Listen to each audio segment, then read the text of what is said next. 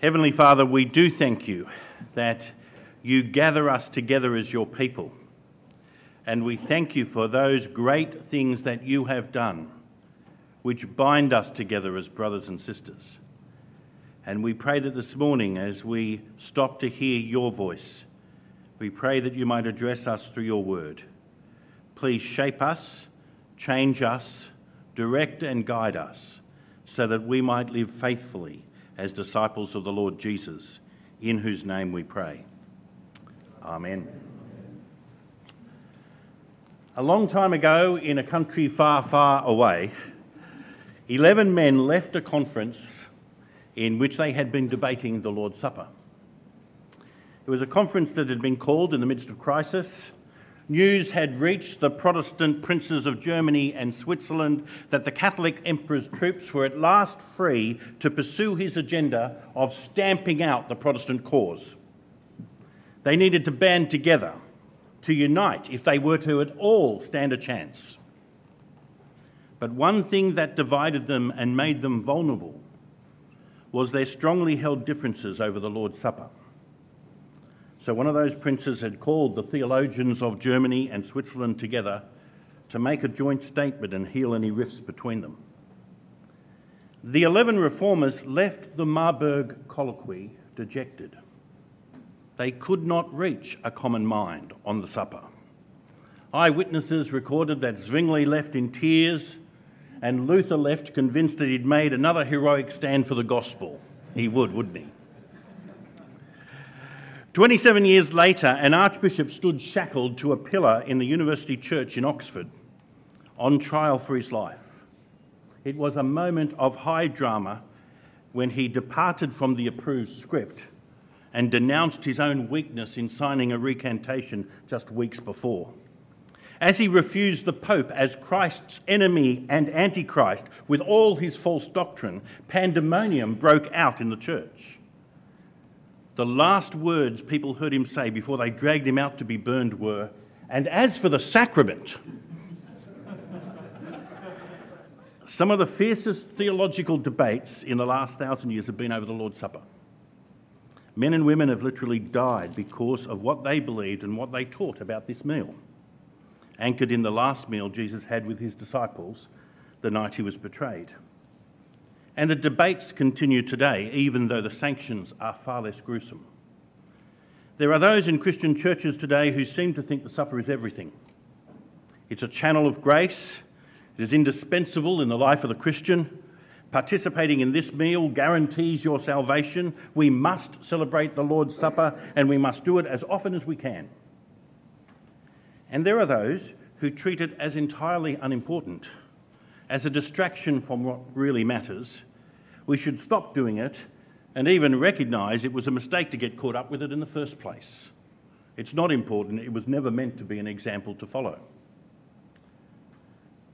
Well, brothers and sisters, this morning we will share in the Lord's Supper together. It's a great way to end a term. But why do we do it?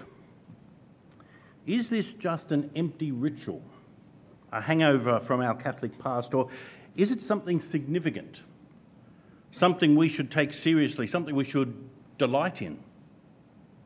If it is empty, then we should just stop doing it. But if it is significant, then we should treat it as significant. Our college stands, as you know, in the Reformed theological tradition. Zwingli and Calvin are more likely to get our vote than Luther or the Catholic Council of Trent. But we can't afford to find our answer to these questions about the supper in the writings of our favourite theologian or even in the official confessions of our churches. We need to return to the scriptures and see what God has to say to us about the supper, and in particular about the Last Supper that Jesus shared with his disciples. This morning we arrive at the account of the Last Supper in Matthew's Gospel in chapter 26. You might like to open your Bibles at that point. And I'm hoping that as we look a little more closely at these very familiar events, we might be able to challenge our own false thinking about the supper. Wherever you are on the continuum from indifference to obsession, I trust you'll have an opportunity to rethink your own views on the Lord's Supper as we look together at the Last Supper. Well, you might remember that when we last looked at Matthew together, Judas Iscariot had just gone out to the high priest and offered to hand Jesus over to them. And after being paid the measly amount of 30 pieces of silver, he began to seek an opportunity to betray him. Judas was looking for a time. We are about to hear Jesus say that his time is near. We pick up the story at verse 17 of Matthew 26. On the first day of unleavened bread, the disciples came to Jesus saying, "Where do you want us to prepare for you to eat the Passover?" And he said, "Go into the city to a certain person and say to him, 'The teacher says, my time is near for me to take the Passover with my disciples.'" And the disciples did as Jesus directed them and prepared the Passover. And when evening came, he reclined with the 12. And while they were eating, he said, "Truly I tell you, one of you will betray me." Becoming very sorrowful, each one said to him, "It's not me, is it, Lord?" And answering them, he said, "It's the one who dips his hand in the bowl with me, he will betray me. The Son of Man goes just as it has been written concerning him, but woe to that man by whom the Son of Man is betrayed. It were good for him if that man had not been born." And Judas, who did betray him, said, "It's not me, is it, teacher?" And he said, "You said it." And when they had eaten, Jesus took bread, and having blessed it, he broke it, and giving it to his disciples, he said, "Take, eat, this is my body." And taking a cup and giving thanks, he gave it to them, saying, "Drink from this, all of you, for this is my blood of the covenant, poured out for many for the forgiveness of sins. And I say to you, I will not drink from this fruit of the vine until that day when I will drink it with you new in the kingdom of my Father." And after they'd sung a hymn, they went out to the Mount of Olives.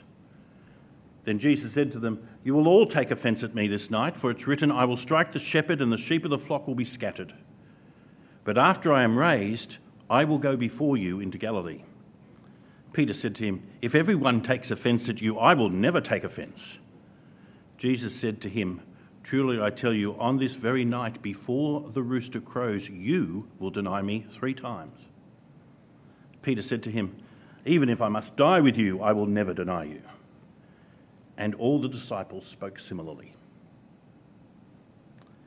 The Last Supper was Jesus' final preparation of his disciples for the terrifying events that were about to happen. They were not left to work out for themselves what was happening, what it was all about. Jesus gave them the categories and the framework to understand, to make sense of it all. They might only put all the pieces together after the event. At the time, they were too busy cowering in secret, afraid they'd be next. But afterwards, they would remember what Jesus said and did that night, and they would understand what Jesus had meant them to understand. So let's look at what happened as Matthew records it for us, and let's notice the framework, the failure, and the forgiveness of sins. First of all, the framework. The first and biggest insight into all that was happening that night, including the supper, comes from the timing. It was the time of the Passover, the Feast of Unleavened Bread. We read about the Passover back in Exodus 12. The original Passover, the first Passover meal, took place just before the Israelites were freed from slavery in Egypt. It accompanied the last of the 10 great plagues by which God judged the enemies of his people and secured their release. It was to be a night of terrifying judgment and at the same time of glorious deliverance. In every home in Egypt, there was to be a death that night, the death of the firstborn, except in the homes of those Israelites who sought refuge under the shed blood of a lamb, splashed on their lintel and doorpost before they sat down to eat a meal in haste, a meal of unleavened bread, roast lamb and bitter herbs.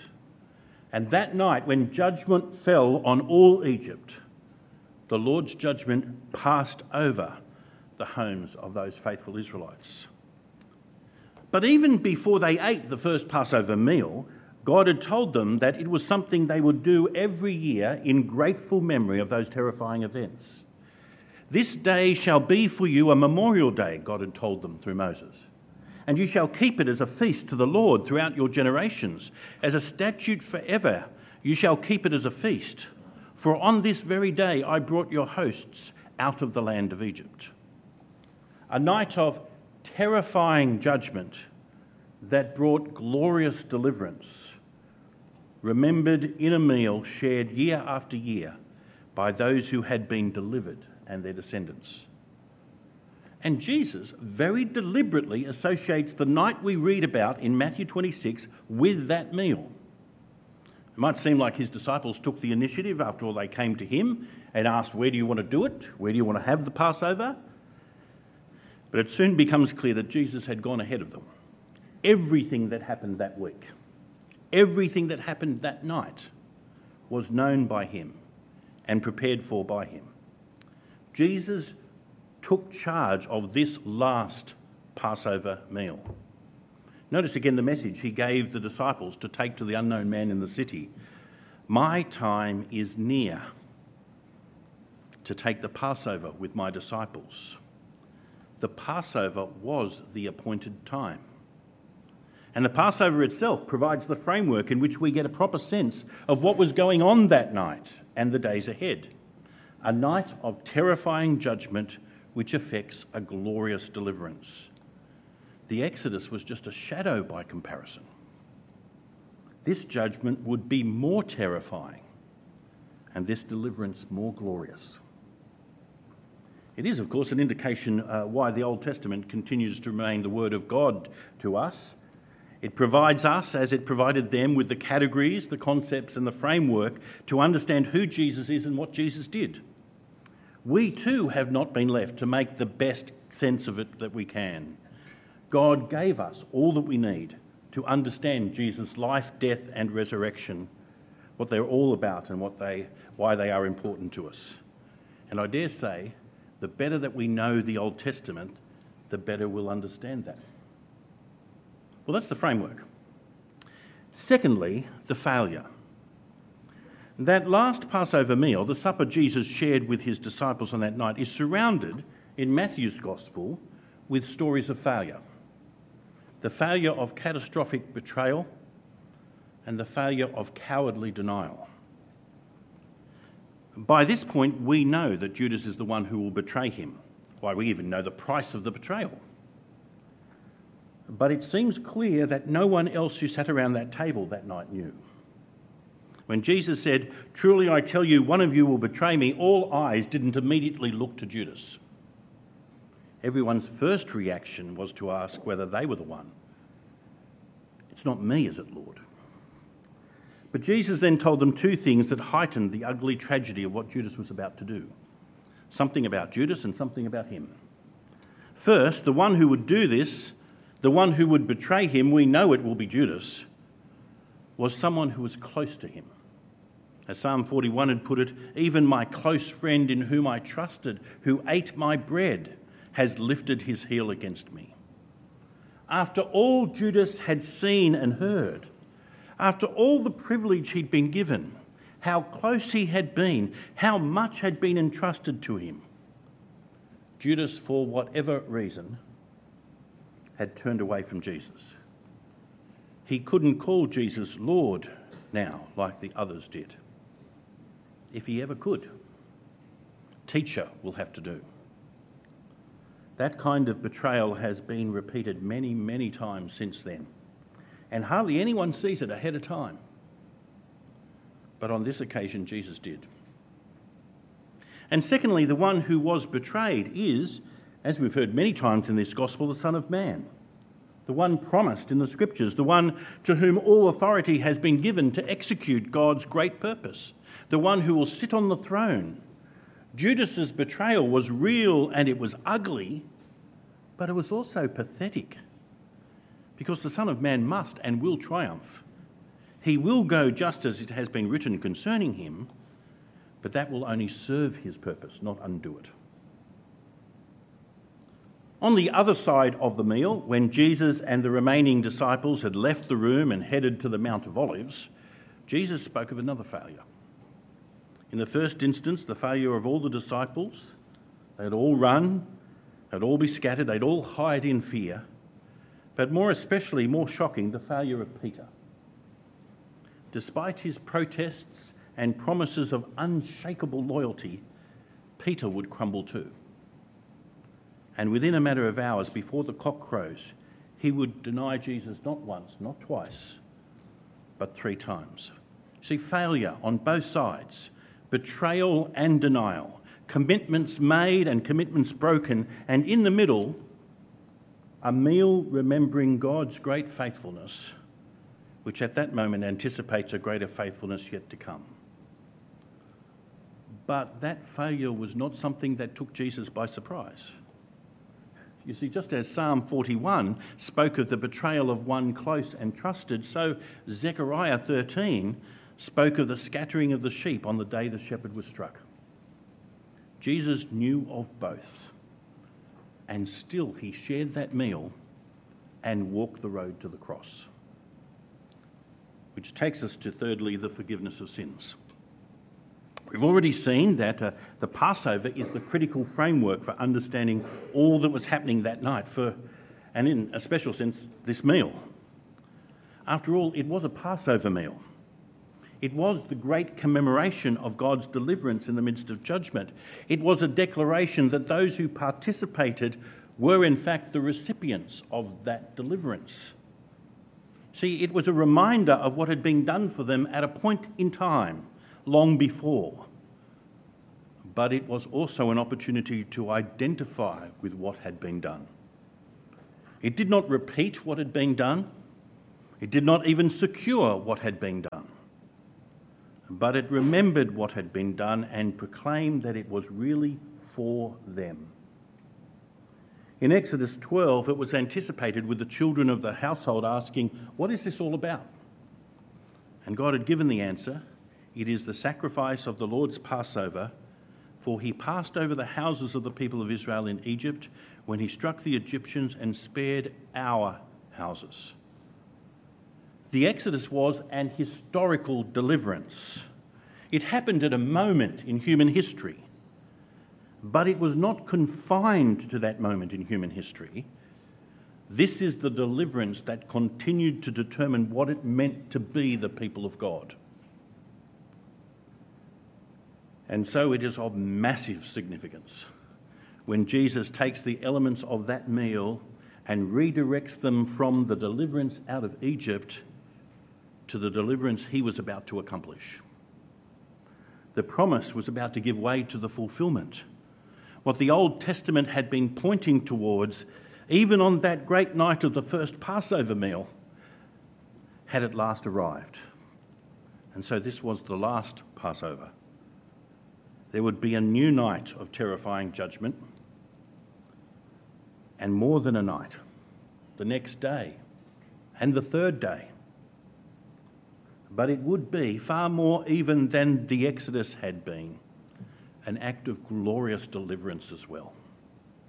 When he said, "It is finished," and when he stood before them as one who had been truly dead but was now alive. So Jesus took the bread which in the Passover meal would have been described as the bread of affliction, and he said instead, "This is my body." He will bear the affliction, not just symbolically, but physically, tangibly, in his body.